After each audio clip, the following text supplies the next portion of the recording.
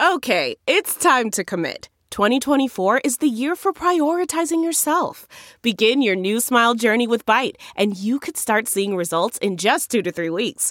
Just order your at-home impression kit today for only $14.95 at Byte.com.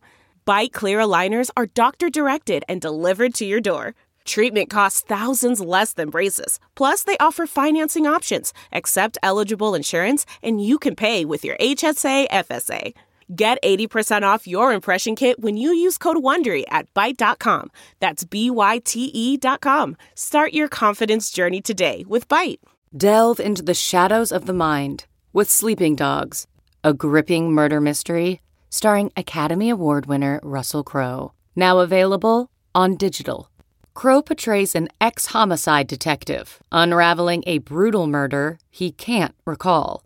Uncovering secrets from his past, he learns a chilling truth. It's best to let sleeping dogs lie. Visit sleepingdogsmovie.com/Wondery to watch Sleeping Dogs, now on digital. That's sleepingdogsmovie.com/Wondery.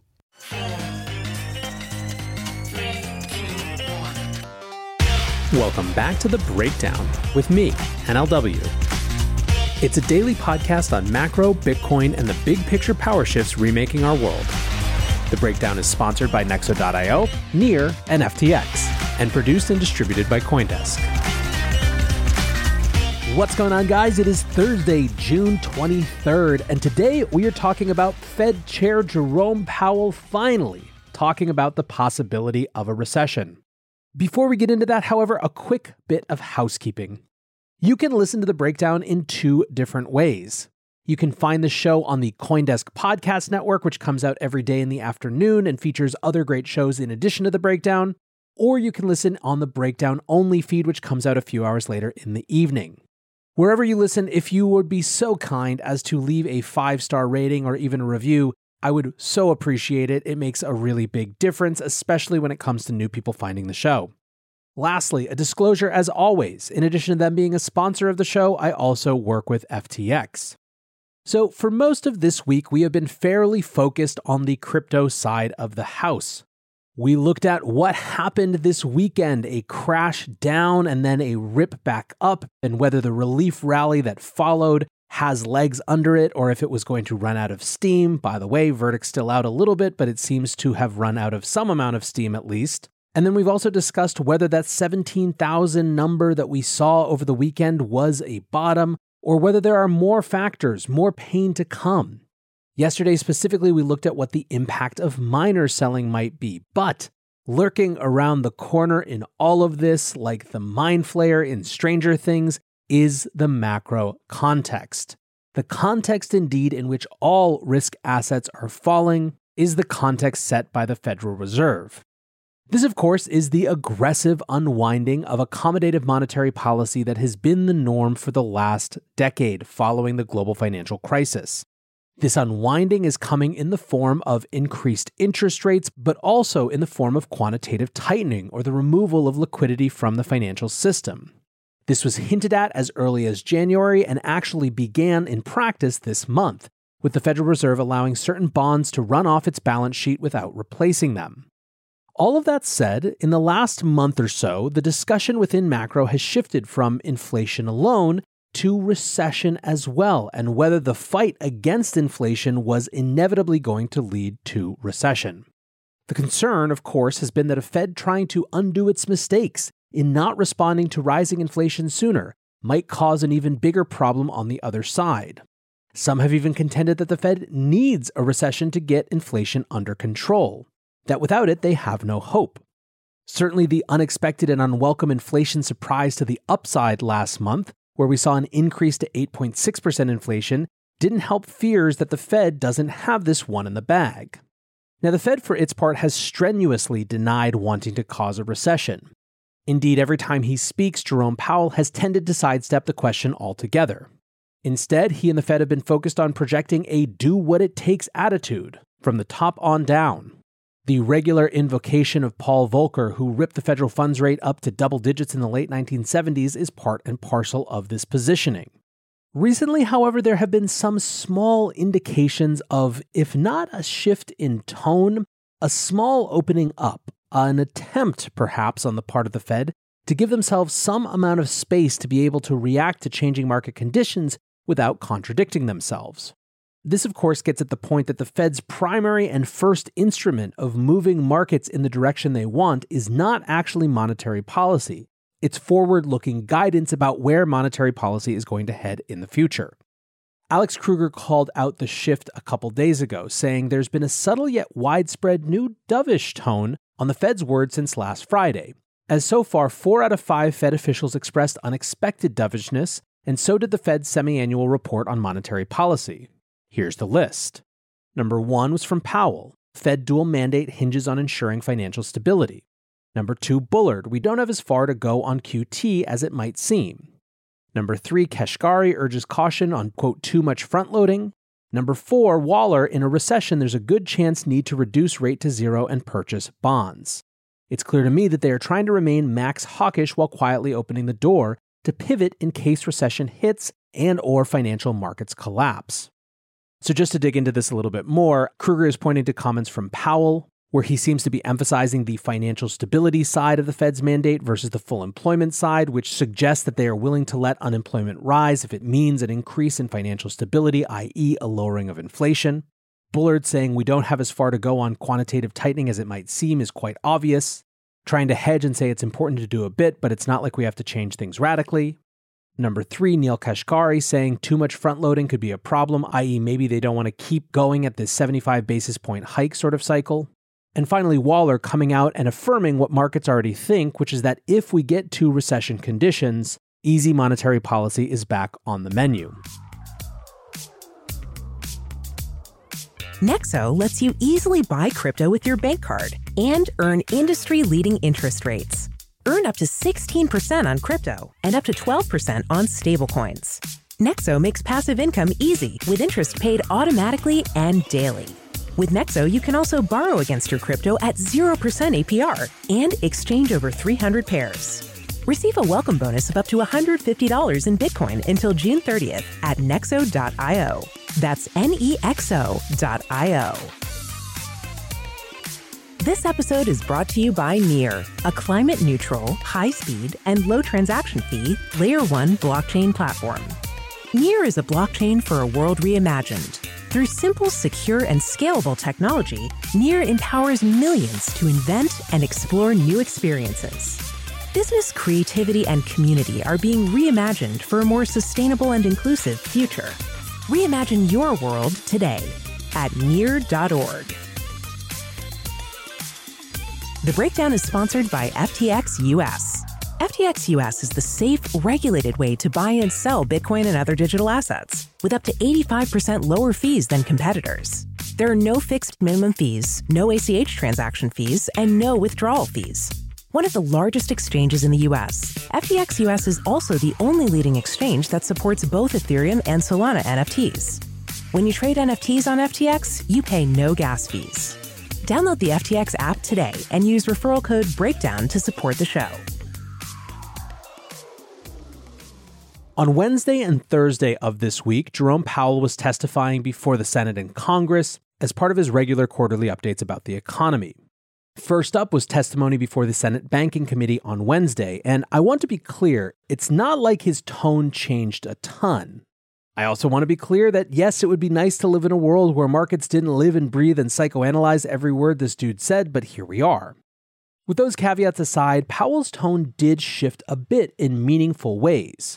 For the sake of history, in his last appearance on Capitol Hill on March 2nd, just a few days, remember, after Russia invaded Ukraine, Powell said, quote, "I think it's more likely than not that we can achieve what we call a soft landing."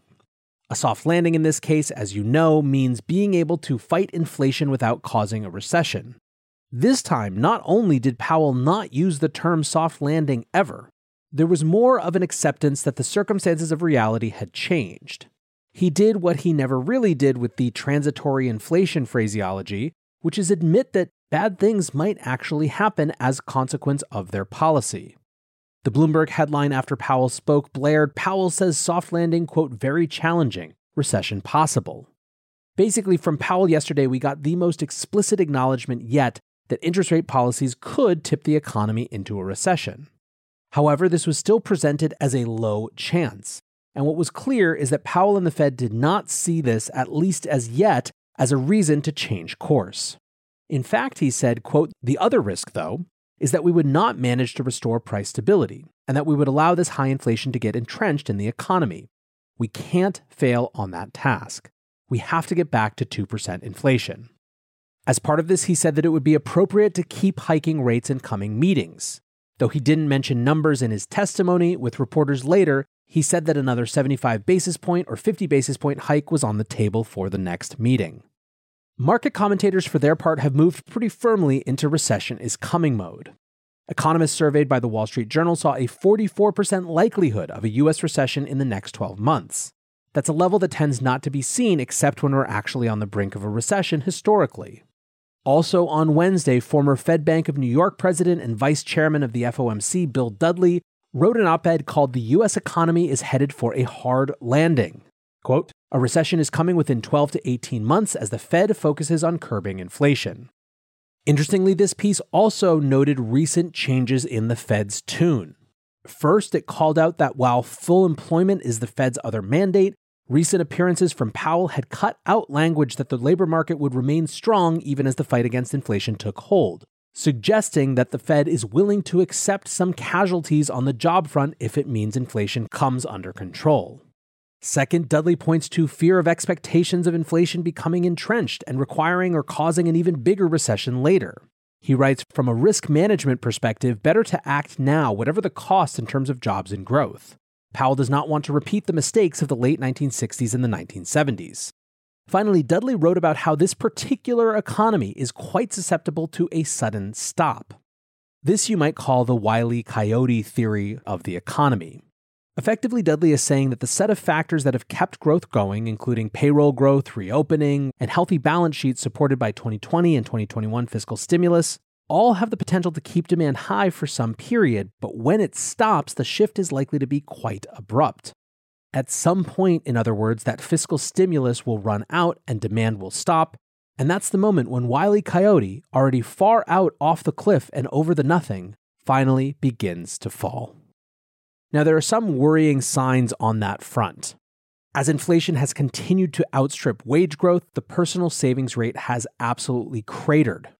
It was at 26.6% in March 21 and 4.4% this April.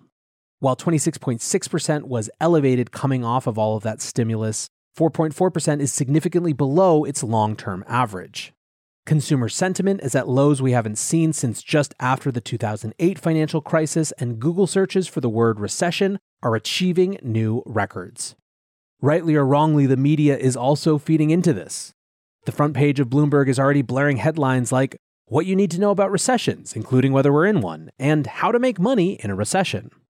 Now, of course, as weird as it sounds, there is a bright spot for some investors. Many are viewing the risk of a recession as a somewhat positive sign for markets, as they believe it will force Powell and the Fed to reduce rates again. After Powell's first set of comments, remember he testifies again today, this time in front of Congress, money markets indicated decreasing odds that the Fed will continue to raise rates after the end of this year, as well as rising odds of a rate cut sometime from May of next year and beyond. Now, before we leave Powell, one more crypto-specific note. 3 senators, including Cynthia Lummis, Senator Kyrsten Sinema, and Senator Sherrod Brown, all put questions on crypto to Powell around things like regulation, the accounting treatment of digital assets, and the current crash. Powell gave what has become his standard answer on this front, which is effectively that they are, quote, tracking those events very carefully, but also, quote, not really seeing significant macro implications so far. In other words, this isn't my problem yet, don't make me deal with it right now. His other pat line was highlighting a need for a better regulatory framework. Quote, "The same activity should have the same regulation no matter where it appears, and that isn't the case right now because a lot of the digital finance products in some way are quite similar to products that have existed in the banking system or the capital markets, but they're just not regulated the same way. So we need to do that." Anyways, if you were hoping for more of a sign on what Powell thinks on crypto, unfortunately, you didn't get much yesterday.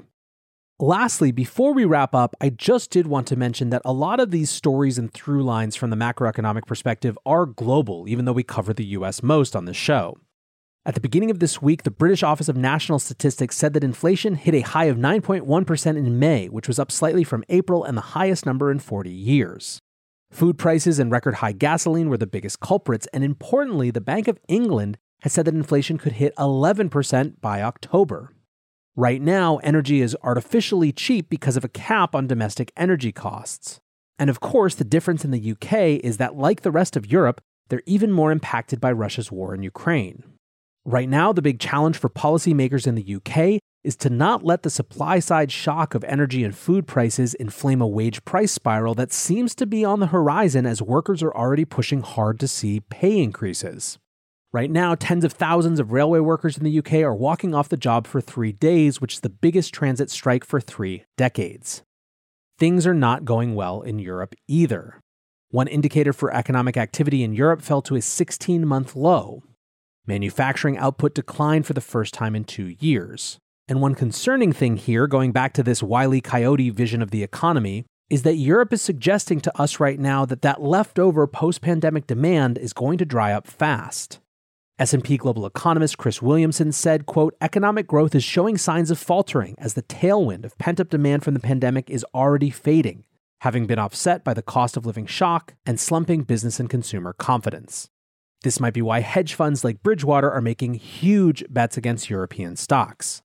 Ray Dalio's firm currently has $10.5 billion in short positions against 28 European firms, the fund's most bearish stance against Europe in 2 years.